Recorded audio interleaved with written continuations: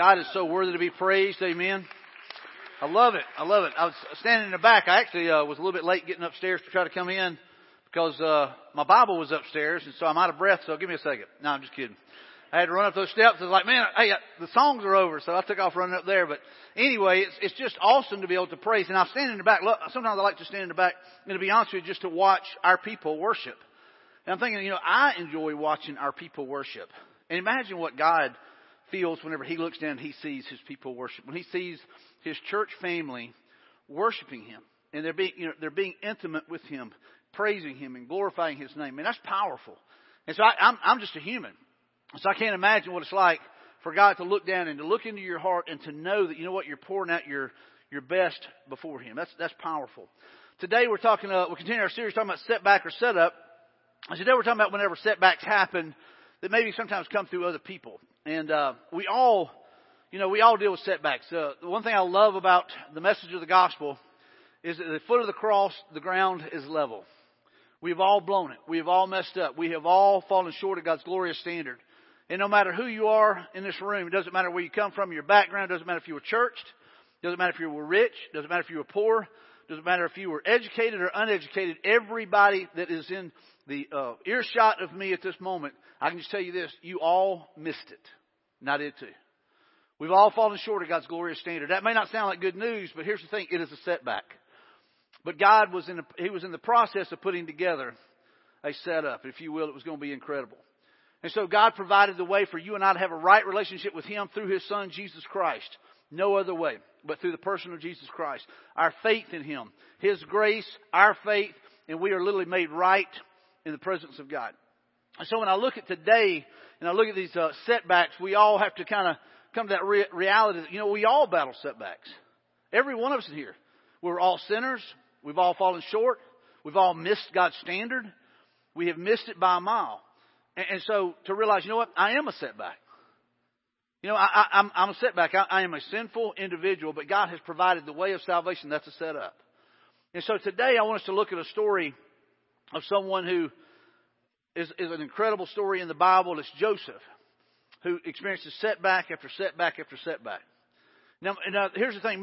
All of us in here, we love a story of a comeback. Most all of us like a story of a comeback. Someone who didn't start out well, but they worked hard, they did whatever, they got to a certain point or got to a certain level. We go, man, we like that. Or a Cinderella story. We go, you know what? They don't have the talent, they don't have the people, they don't have what it takes, but yet they keep winning somehow, some way. They keep shocking everybody. They shock the world. They surprise everybody. So most of us like a Cinderella story until they beat our team. Then we don't like it, right? But we like a Cinderella story. We like the one who is not worthy, the one who does not have what it takes, but yet they continue to flourish. And so we love those stories. And here's what I love is whenever we look at these setbacks, and today we're going to look at some of the setbacks in Joseph's life, is we don't always see the whole story, but God does.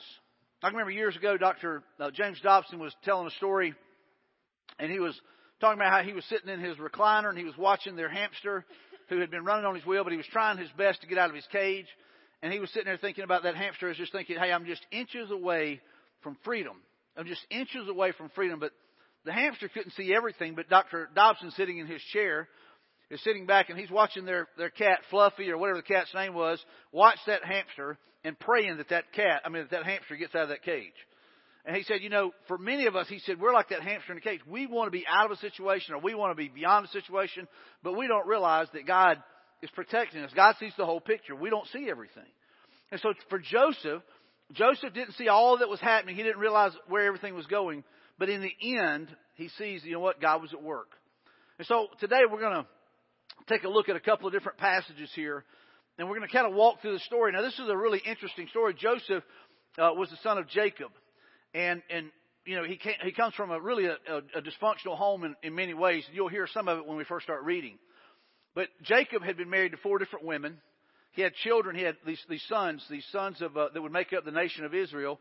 So he has these sons, and they're all from different wives and stuff. And so it's really a blended family in a major way.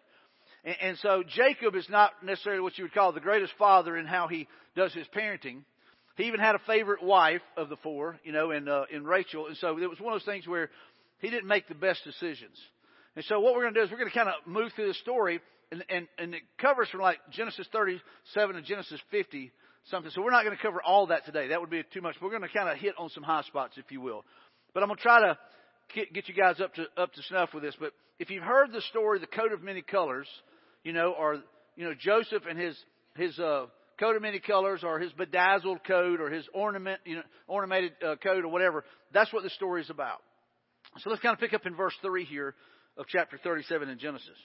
And it says, Jacob loved Joseph more than any of his other children. That's a problem, because Joseph had been born to him in his old age. So one day Jacob had a special gift made for Joseph, a beautiful robe, but his brothers hated Joseph because their father loved him more than the rest of them.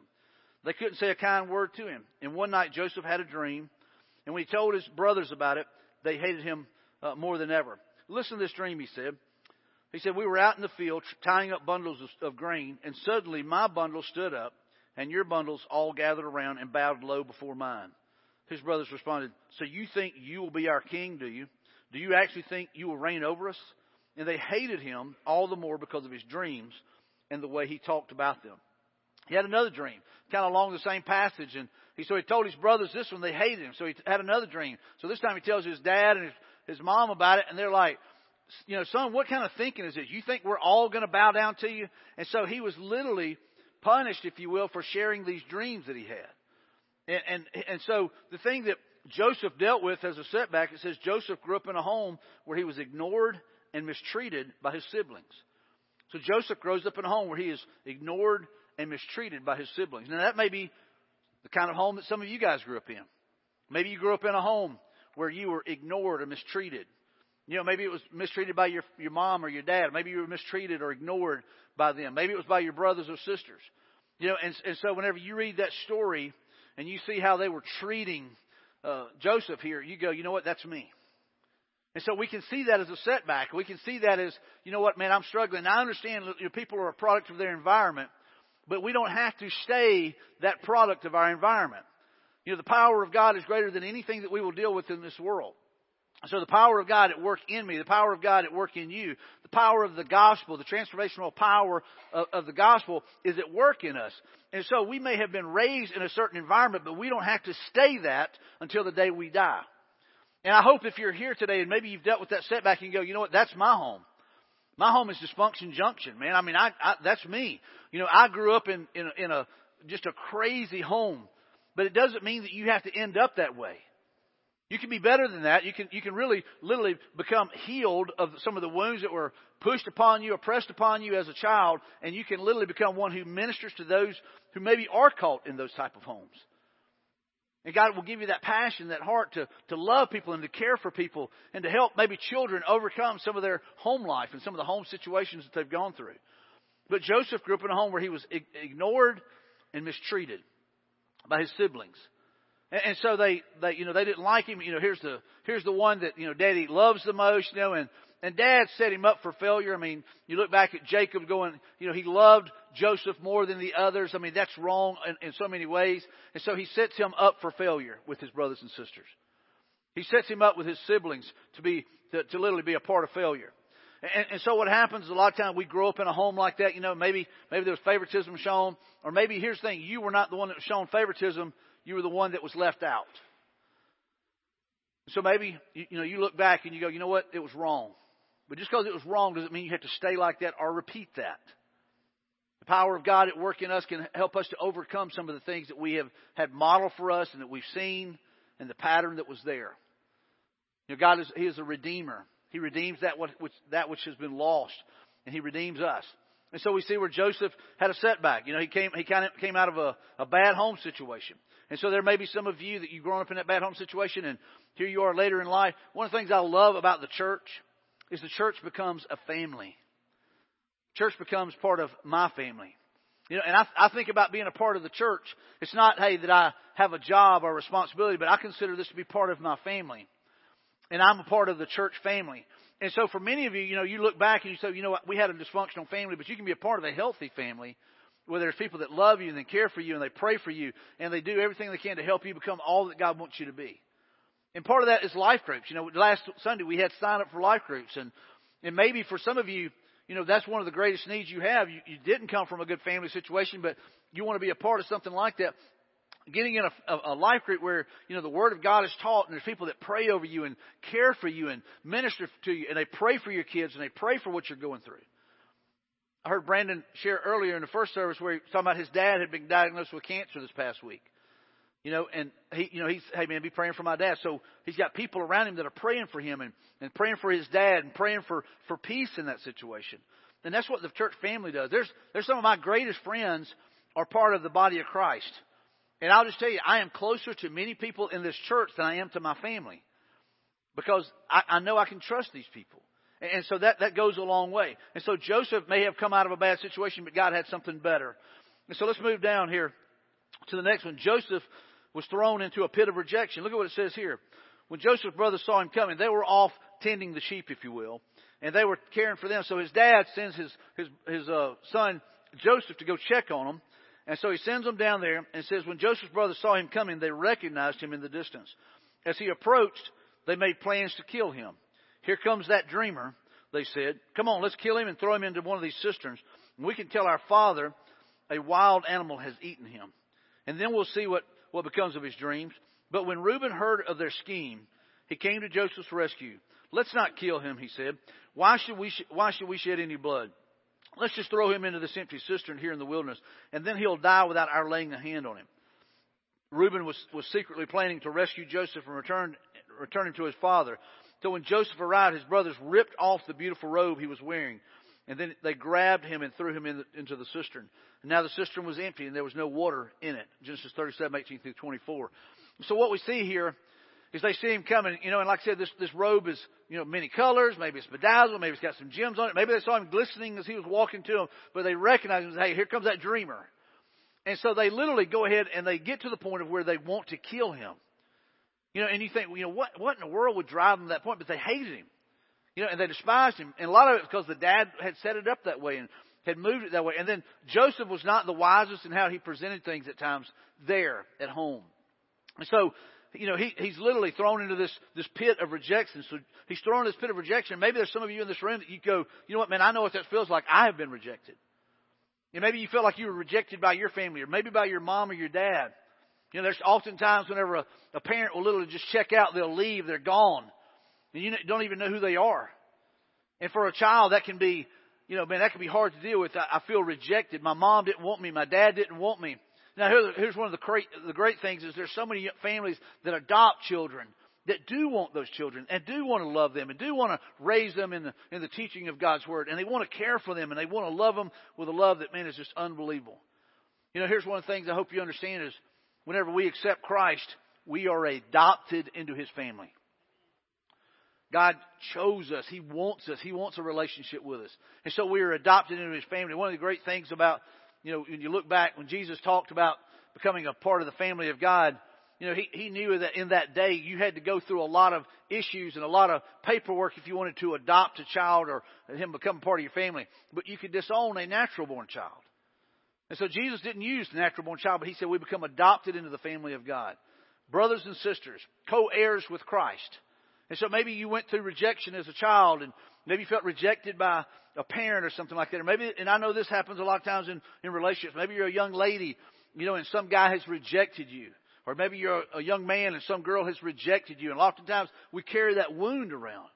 Well, Jesus wants to heal those wounds. Here's a guy that is being rejected by his brothers, by his family, that they're literally wanting to take his life.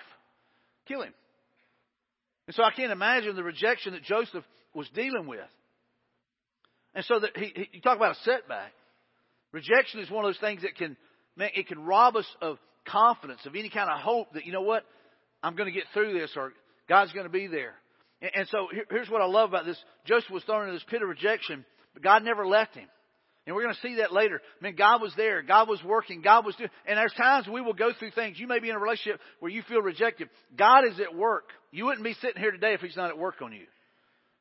God is at work. And so He wants to work on us and He wants to heal us and He wants to mend us. And so that pit of rejection at times can feel like a setback. You might be in a relationship and you feel like, hey, this is the one I thought I was going to marry, but there's rejection. But yet God will bring someone along, and later you'll look back and you'll say, thank God for unanswered prayer, kind of like an old country song. You know, and so we realize, you know what, it wasn't rejection, it was God had a different plan. He had something better for me. And so we've got to be willing to say, you know what, God, I realize there's going to be setbacks. And all of us have to understand there's going to be setbacks. Here's another one. Joseph gets sold out for money. In verse 26 it says, Judah said to his brothers, what will we gain by killing our brother? We'd have to cover up the crime. Instead of hurting him, let us sell him to these Ishmaelite traders. After all, he is our brother, our own flesh and blood. And his brothers agreed. So when the Ishmaelites, who were Midianite traders, came by, Joseph's brothers pulled him up out of the cistern and sold him to them for 20 pieces of silver. And the traders took him to Egypt. And so think about that. You know, they're saying, hey, listen, they're probably talking in front of us, hey, listen, let's go ahead and kill him. And he's probably just down here in this pit, and all a cistern was a pit that he was down in that he could not get out of on his own. And even when Reuben said, hey, let's just leave him in there, and, you know, in other words, let's not shed any blood, what he's saying, hey, listen, he's going to die. And in many ways, he was already dying. He was being rejected. He was being wounded verbally. Can you imagine the accusations they're throwing at him? All right, dreamer, what's going to happen to your dreams now? Let's see those dreams come true down in that cistern. You know, how are your dreams going to come true? It looks like you're below us now instead of us bowing down to you. You can only imagine what was going on. So not only is he experiencing rejection and ridicule, but they pull him up out of there and they sell him as a slave to a bunch of foreigners. They don't know what they'll do to him, but they have no value for Joseph, it seems. And so they pull him out of this pit and they sell him out. So he's sold out for money. There may be some of you that you feel like, you know what, man, I've been sold out by a friend. Maybe you had a business partner or something that cheated you out of money. Maybe it was your mom and your dad or something like that. You thought you had something that was due you, and they said, you know what, it's not yours anymore. I was sharing with someone the other day. I said some of the worst in people comes out after someone has passed away, and they argue over the money that was left behind or the things that were left behind or whatever it might be. And, you know, they say, well, there's no will, so this is mine, this is mine. I can remember when my grandfather was wounded in a car accident. He had broke his neck. Him and a couple other guys were drunk, and they hit the end of a bridge. And anyway, so he was put in the hospital. Well, my grandmother got back home. There's people that had already been over to take things that belonged to him before she ever even got back home from the hospital. And so people can have that mentality. You know, when someone dies, you know, we're fussing and fighting. I can remember on my mom's side of the family that one of the biggest arguments after my grandmother passed away was who was going to get a dinner bell. You know, two aunts are fussing and fighting over who gets a dinner bell that she would ring when dinner was ready. You know, and I get, hey, man, it's sentimental. I get that. But, you know, it brought out the worst in people. And so there may be somebody in your life that, you know, money, you know, greed has destroyed and caused a major setback. Maybe you're strained in your relationship with your family because of some kind of financial setback. And so here's the thing. Joseph dealt with it. Joseph was sold out for money. I mean, he literally lost everything. And so again, they sold him to a bunch of traders that were going to Egypt. And then look at this next one. And I think this is so relevant to where we are. But Joseph lost his identity. It says, meanwhile, the Midianite traders arrived in Egypt, where they sold Joseph to Potiphar, an officer of Pharaoh, the king of Egypt. Potiphar was captain of the palace guard. So in other words, Joseph went from being a spoiled son, you know, that belonged to Jacob, to now he's just a slave. He went from being this dreamer who one day all these things would bow down to him to, you know what, he's at the bottom of the rung on the ladder. And so he is literally a slave. And so he's lost his identity. You know, many of us, we have things that kind of, you know, maybe are in your phone or your software. Maybe you got LifeLock or something like that, where you get something that says, hey, there's been a breach, and your identity is in question. Your identity may have been stolen. So that's a big thing that we hear nowadays. But the thing is that's just, hey, somebody's got your name, maybe your social security number and all that kind of stuff, and maybe they can get all your money. But a lot of times it's deeper than that. It's, hey, man, I don't know who I am. Maybe we feel like we've lost our identity. Man, I don't know who I am. You know, like I said earlier, maybe your mom and your dad, they're checked out. You don't know who your dad is. You don't know who your mom is. And man, it weighs on you and it wears on you. And you're going like, you know, who am I? Whose child am I? You know, why did they not love me enough? Why did they not care? And so our identity, man, gets wrapped up in what I don't have sometimes. And that's what we do. We kind of get wrapped up in, it's not what I have, it's what I don't have. And all of a sudden our identity begins to wear on us, and a lack of identity. We don't feel like we belong to anybody. We don't feel like we have anything. But the thing is our identity should be in Christ. Who am I in Christ? Because I can remember growing up insecure and battling insecurity, but it's whenever I began to understand who I was in Christ, that I was His child, that God wanted me, that God desired me, that God wanted a relationship with me, and that God would send His only Son, Jesus, to die on a cross for my sins and for my lies and for my cheating. He died for me. And I began to understand, you know what? I do have value. And God does love me, and He does care about me. He doesn't leave me nor forsake me, but He is there for me. And so my identity is not in who anybody told me I was, but it's in what Christ says about me. It's what Christ has done for me. And I think many of us, we grow up insecure because maybe we had negative things told us about it. Hey, listen, you're clumsy. Well, all of a sudden, that's your identity. You know what? Hey, you're lazy. That's your identity. Hey, you know what? You're a cheater. Yeah, that's your identity. Hey, you know what? You'll never amount to anything. You're a loser. That's your identity. And so all of a sudden, we're like Joseph. Our identity has been stolen. And the evil one keeps telling us, hey, you'll never amount to anything. You'll never really make it. You'll never really make a difference.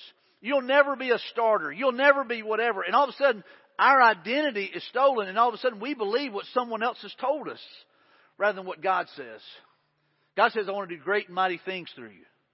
I want to use you to make a difference in the lives of people. I want you to be a channel of blessing. I want you to be a channel of blessing to people. So Joseph lost his identity. And then Joseph was purchased. You know, we see that he worked for Potiphar. And Potiphar was popular. I mean, he was the captain of the palace guard, so it wasn't just anybody. And God's working in this whole thing. And so Joseph is bought as a slave to work for Potiphar. And so Potiphar saw that the Spirit of the Lord was on this guy, and that God's presence was in his life. And so everything that Joseph touched began to turn to gold. You know, everything he did, man, it succeeded. It worked, and things just got better. And so Potiphar said, man, hey, everything that I've got, you're over that. And so Joseph just kept working his way up, and everything he had belonged to him except one thing. And let's read here. So in verse 6 it says, so Potiphar gave Joseph complete administrative responsibility over everything he owned. With Joseph there, he didn't worry about a thing except what kind of food to eat. So in other words, he didn't worry about nothing. It was just, hey, what's for supper? You know, that was it. It says Joseph was a very handsome and well-built young man. And Potiphar's wife soon began to look at him lustfully. Come and sleep with me, she demanded. But Joseph refused. Look, he told her, my master trusts me with everything in his entire household. No one here has more authority than I do. And he has held back nothing from me except you, because you are his wife. How could I do such a wicked thing? It would be a great sin against God. And so here's Joseph. He's been given authority over everything in the house. And this woman who begins to lust after him, desire to be with him, she's wanting to sin. And he's like, how could I do such a wicked thing to my boss who owns me, who has purchased me, who has given me all these things? How can I do such a wicked thing to him? And besides that, it would be a great sin before a holy God.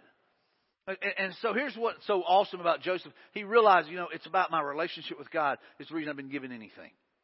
He realized that. And so here this woman is she's asking him, hey, listen, come and sleep with me. And he keeps saying no, and he keeps saying no. And then the Bible even says he begins to avoid her as much as possible. And then one day she kind of corners him, and she demands, hey, you come and sleep with me. And he goes, no. And so he literally runs out of there. He flees from the room. And she grabs his outer garment, his cloak or whatever, and then she begins to scream. She tells the other workers that he has made a fool of her, that he tried to rape her, and then and he's knowing, hey, that's not true. But whenever Potiphar gets back, she tells Potiphar her story, and he is thrown into prison. And so Joseph was punished for doing the right thing, trying to honor his owner, trying to honor Potiphar, trying to honor their marriage, trying to do the right thing. And so Joseph was punished for doing the right thing. So he literally is thrown into prison. And there may be some of you that you tried to do the right thing. You want to do the right thing. And you say, well, how do you get punished for doing the right thing? Sharing the gospel. That's the right thing to do. That's what we're commanded to do. It's a great commission. And there's more and more we hear where, hey, it's against the law to do this. It's against the law to do that. And so we have to be careful, that we are still witnesses for Christ. One of the things that blows my mind is, when someone does something wrong, you would think that you would say, hey, well, listen, let's just tell the truth because the truth will set you free, right? Let's take ownership. Let's say, hey, this is what I did. But that's not what they teach anymore, because they say, hey, listen, that could incriminate you. If you tell the truth, that could incriminate you. So what you do, they read you your rights, so you have the right not to say anything, right? You have to have a right to kind of hold certain things in because it might incriminate you, but the truth will set you free is what Scripture teaches. That's not what the judicial system is all about. I think sometimes we think, well, hey man, one of the teachings that is pretty prevalent in our culture today is called prosperity gospel. Man, hey, if you love God, if you really line up with His Word, if you live according to His teaching, if you give, you know what? God's going to bless you with a Mercedes. God's going to bless you with a big house. God's going to bless you with all this stuff. And that is nowhere in the gospel. Let me just tell you that. That's just man trying to get you to do certain things. But I'll just tell you this. If you go back and you read what Christ had, He had none of that. And there's nobody any more like God than He is, because He was fully God yet fully man. And so what Jesus says, hey, the Son of Man has, the foxes have holes and birds have nests, but the Son of Man has nowhere to lay His head. He didn't even have a bed. And we're going to sit there and think, well, if I do this and I do this and I do this, God's just going to bless me and He's going to pour it out. It could be that whenever you're doing the right thing, it could cost you your life. If you go back and you look at the guys that wrote most of the New Testament, the apostles and disciples, some of them, most of them, all of them lost their life. Some literally had a sword run them through. Some of them were beheaded. Some of them were crucified upside down because they didn't feel worthy to be crucified the way that Christ was. And so if you go back to the early leaders of the church and you go back to those who preached the gospel, who literally shared the good news, and it literally spread across the globe, and you are sitting here today because of the work that they did, it cost them their life. And yet we want to sit here and preach in this day and age that, hey, if you'll just do the right things, God's going to bless you and bless you and bless you. It could be that the blessing is that you die for the right things. That's hard for us to get our mind around, because all of us, we're like, man, hey, I want to live. I want to live. Let me tell you, in places in China, I remember years ago, we heard a missionary, and he was talking about, that they would meet underground in China. And in China, literally, the church has exploded for the last few years, because the blood of the martyr is the seed of the church. Whenever there's persecution, the church flourishes, because people look and they go, you know what? These people are willing to die for their faith, and it causes them to want to live for Christ. And so they see, hey, there's something here worth having. It's not just a religion. It's more than that. And so I remember this missionary came in. He was talking about how they would meet underground. And there was one person would be given a certain ring to wear. And that certain person would have that ring. Well, he would be the one who would tell people, hey, this is where we're meeting. And I remember one of the people asked, said, wouldn't it be dangerous to wear that ring? He goes, no, it was the greatest honor. In other words, it was the greatest honor to wear that ring, because you were the one that were telling people where there was life. And we're all sitting there going like, man, he's putting his life on the line to wear that ring. And he was. That's exactly right. But he was doing the right thing. He was sharing the gospel, and lives were being changed, and the church in China was exploding, even though it was being persecuted by the government. And so we've got to get our mind around, that sometimes us doing the right thing looks like a setback, but it really is a setup. And this last one. Joseph was forgotten by people he helped. And let me explain that. I will read that passage. Joseph got thrown into prison because of what happened with Potiphar's wife and what she said. So he's thrown into prison. Now the incredible thing is the prison warden saw that with Joseph, just like Potiphar had seen, that everything that Joseph touched, man, flourished. He just was intelligent. He was sharp. And man, God had His hand on him. His favor was on him. And so what happened was Joseph began to move up through the ranks in the prison. Before long, he was over everything inside the prison.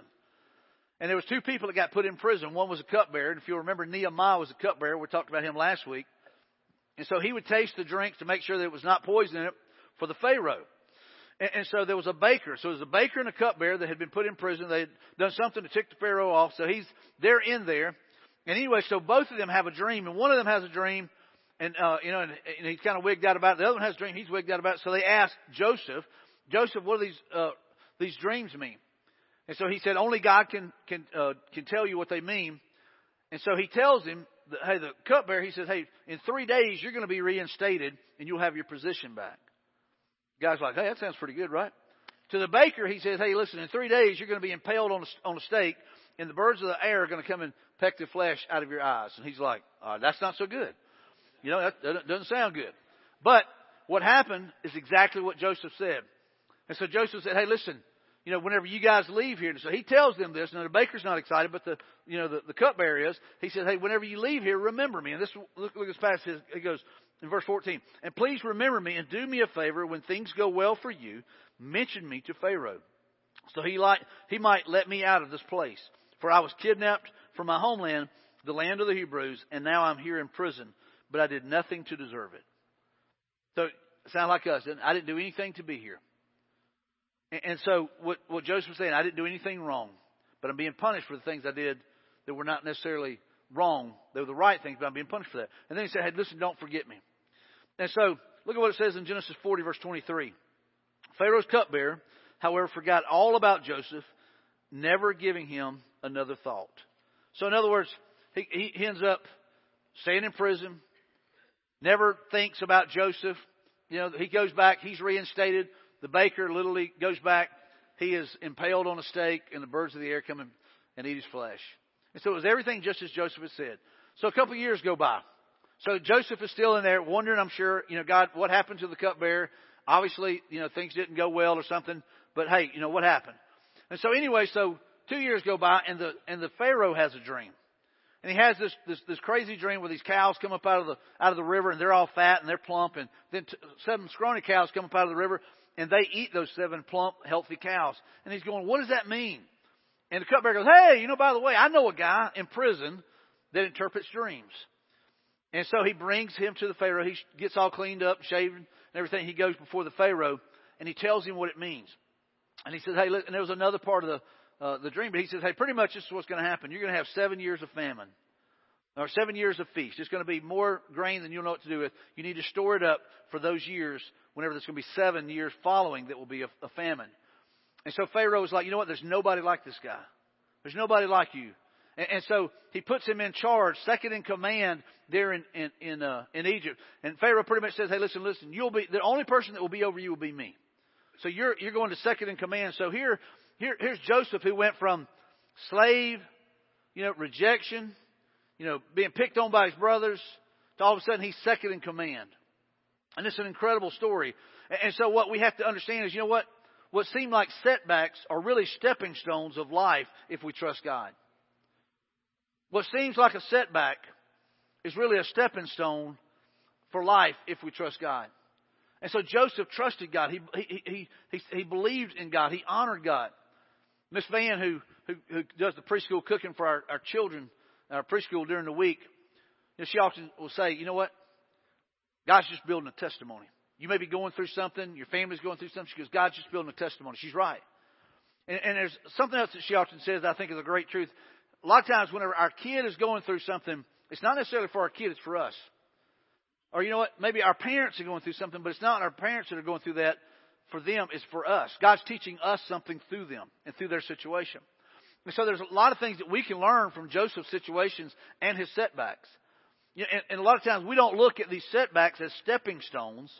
We look at them as failures. We look at them as tragedy. We look at them as, all these things.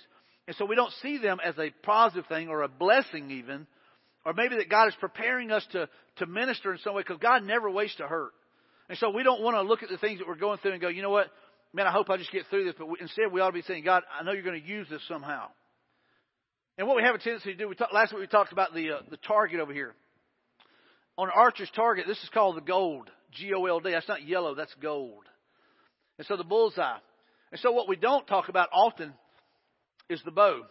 We will often talk about the target. We'll talk about the bullseye. And we will focus on where the arrow goes, right? Because we want to know where the arrow is going to end up. We want to know, hey, can we hit the bullseye? Can we make gold? But we oftentimes don't think about or talk about the bow much. And the bow is what sets up the arrow for success. Would you agree?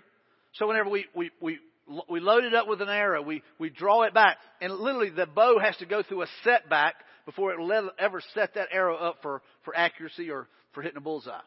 And so what we have a tendency to do is we don't really think about the bow. it doesn't get the attention. What gets the attention is the target or the arrow. And so that gets all the awards, all that kind of stuff. But we don't think about, hey, this is where it's launched from. And so the whole part of a bow is it's a setback. It's a tension that is built. And sometimes we get so focused on other things and we don't realize that the setback is really what God is using to set us up for something incredible.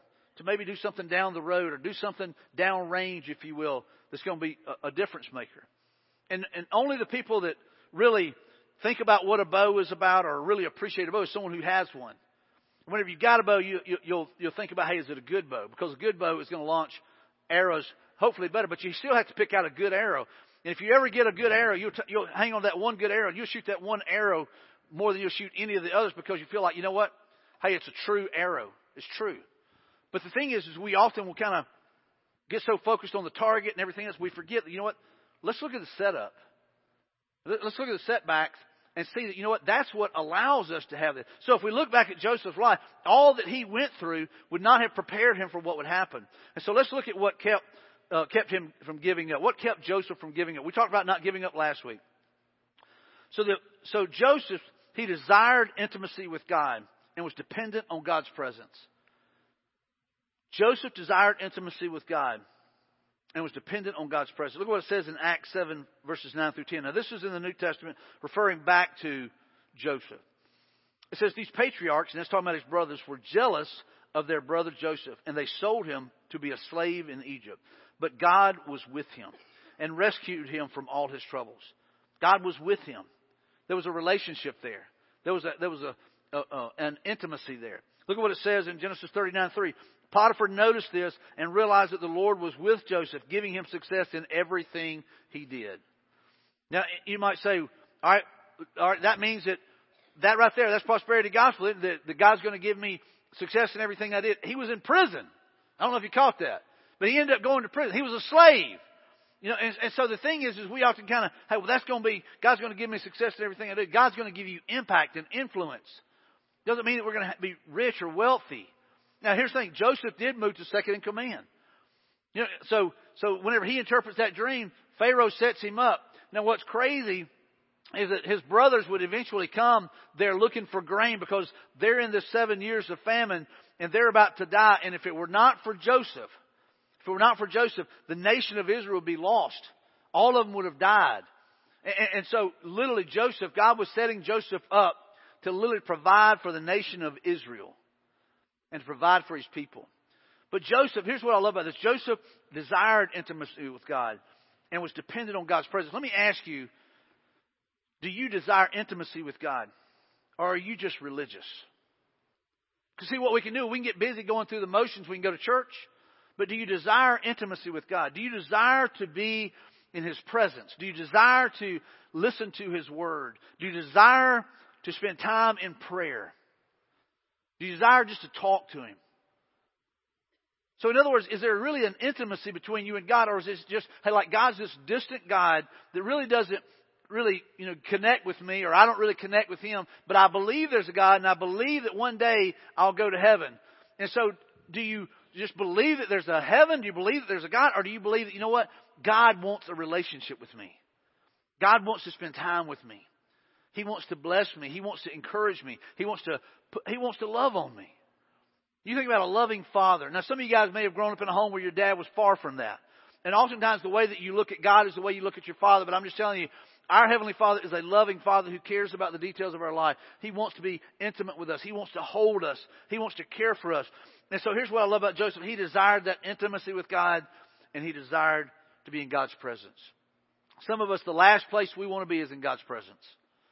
We want to be anywhere but in God's presence because we're afraid, He's going to see how undone I am. Here's the thing I would go ahead and tell you. He already knows how undone you are.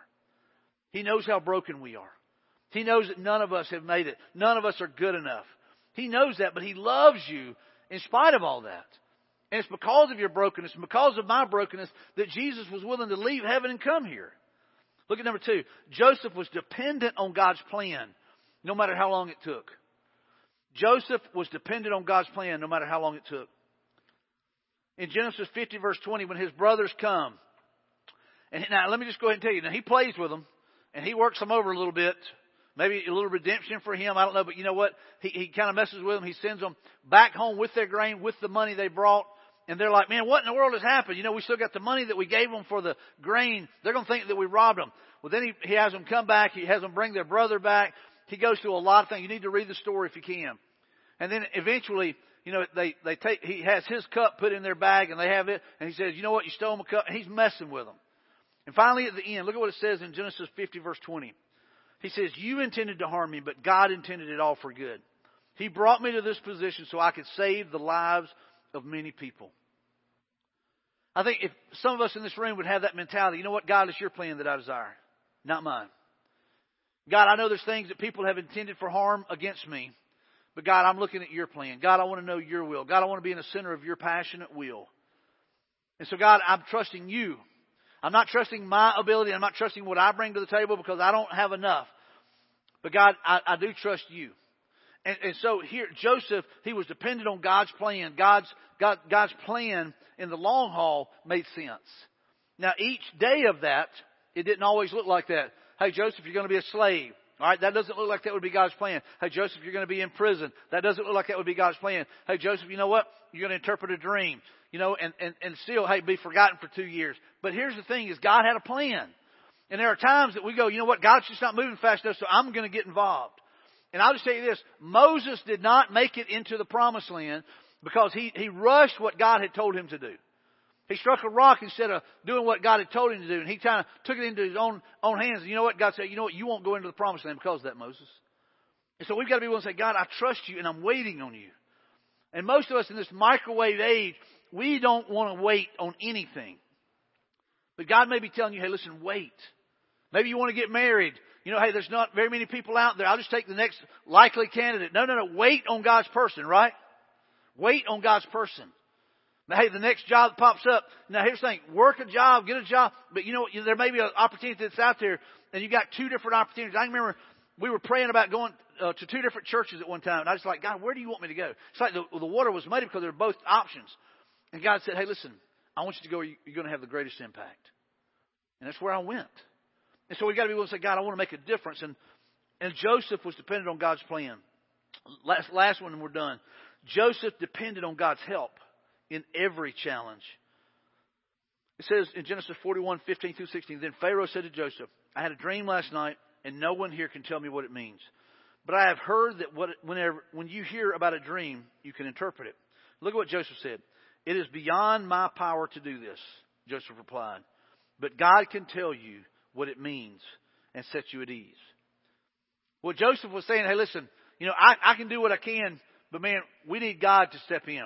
There are things that we want to accomplish as a church, and I'll go ahead and tell you, there's a lot that we can do as a church if we'll just do our part, but there's some things that we have got to attempt that only will happen if God steps in. And we've got to have that mentality. And there may be some things you go, you know what, hey, I can only do so much. Then do what you can and let God step in. And we've got to be willing to trust God. Joseph depended on God's help. It's not you figuring it out. It's not you being smart enough. It's not you having it all together. It is just going, you know what, God, I need your help. One of the greatest places that shows up is in our salvation. We can't be good enough. We can't earn our way to heaven. I can't do enough rights and not do enough wrongs. I'm still broken. I'm still in need of a Savior. And so the greatest picture of us needing God's help is every person in this room needs a Savior. Every one of us. It doesn't. You might say, well, Mike, I'm not that bad. It doesn't matter. If you have lied one time, you have broken God's commandments. You have literally ostracized yourself from God. And you are separated from God because of your sin. And so the thing is every one of us needs God's help. And so what God did is He provided the help through His Son, Jesus. When Jesus came and He died on the cross and He bled out His precious blood, it was to cover the sins of everyone, the sins of the world, past, present, and future sins. And so it's the power of the gospel, the transformational power of Christ, and the good news that, you know what, that He can purchase you, that He can redeem you, that He can save you. It's what transforms us. So it changes. It's not me following a bunch of rules and regulations. It's not me going to life groups and, hey, I got to memorize more and I got to read more and I got to do all these things. That's not what saves me. I do those things because I have been transformed by the power of the gospel. I do believe that Christ can save me. And because of my faith in what Christ has done and the grace of God, I am made right with God. I needed His help. We all do. Every one of us needs the help that only comes through Christ. And so here Joseph says, man, he depended on God's help in every challenge. He goes, I can't do this, but God can. And so there's something that you're going to be facing. Maybe it's a financial challenge. You might be saying, you know what, we can't do this, but God can. Maybe there's a relationship challenge going on in your home right now, and you say, you know what, we can't do this, but God can. But the one thing that I promise you that you can't do, and that is save yourself by being good enough and earning your salvation. But God can purchase you. I want to ask you, if you will, just to bow your heads and close your eyes.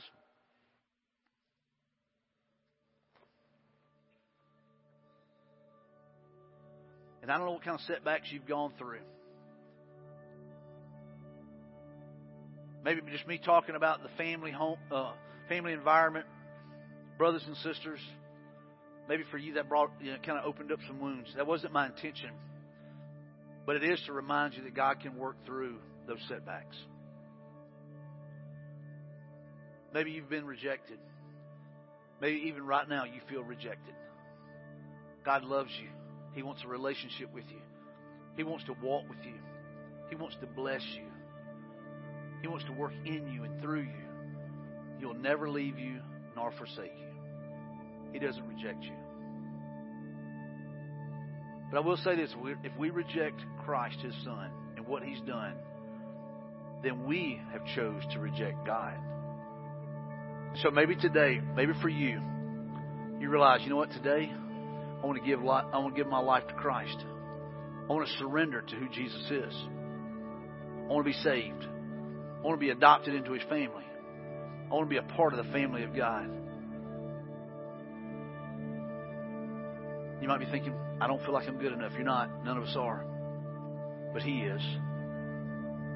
And so, with all the faith that you have right now, maybe this is your prayer. If that's you, just pray this prayer. Say, Jesus, I believe that you are the Son of God. Jesus, I believe that you can save me.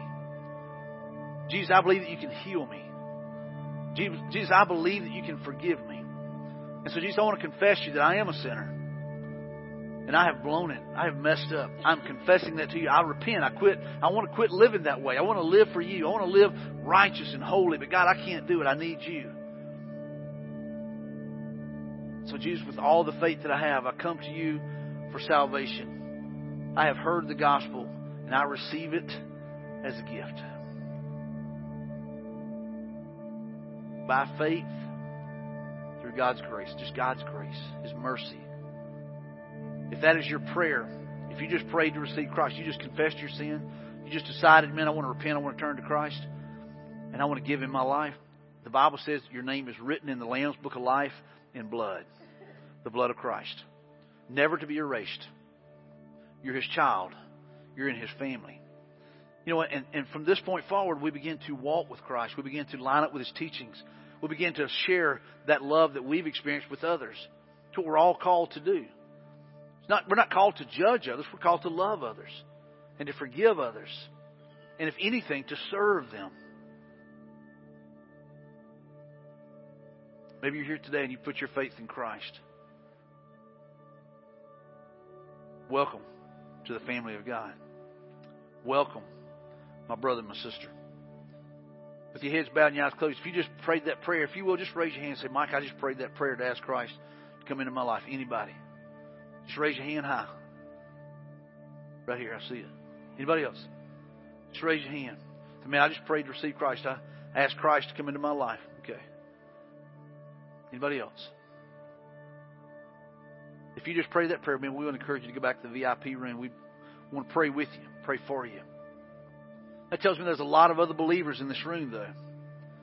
Man, are we pursuing an intimate relationship with Christ? Is intimacy what we desire? Or do we just desire religion? God wants us to have a relationship with Him through His Son, Jesus. Father, I thank you for today. Father, help us as individuals to, Father, desire intimacy. God, that our desire would be to know you and, Father, just to learn about you. Learn about your ways. Learn about how much you love us and, God, how much forgiveness you show. God, that you never reject us. Father, because of the blood of Christ placed upon us, we're accepted because of His righteousness, not because of ours. And so, God, I thank you again for your love. I thank you for your forgiveness. I thank you for your mercy. And, God, I thank you that you use the setbacks in our life to set us up for future, Lord Father, impact. God, you want to use us to make a difference in the lives of people. In Jesus' name, amen.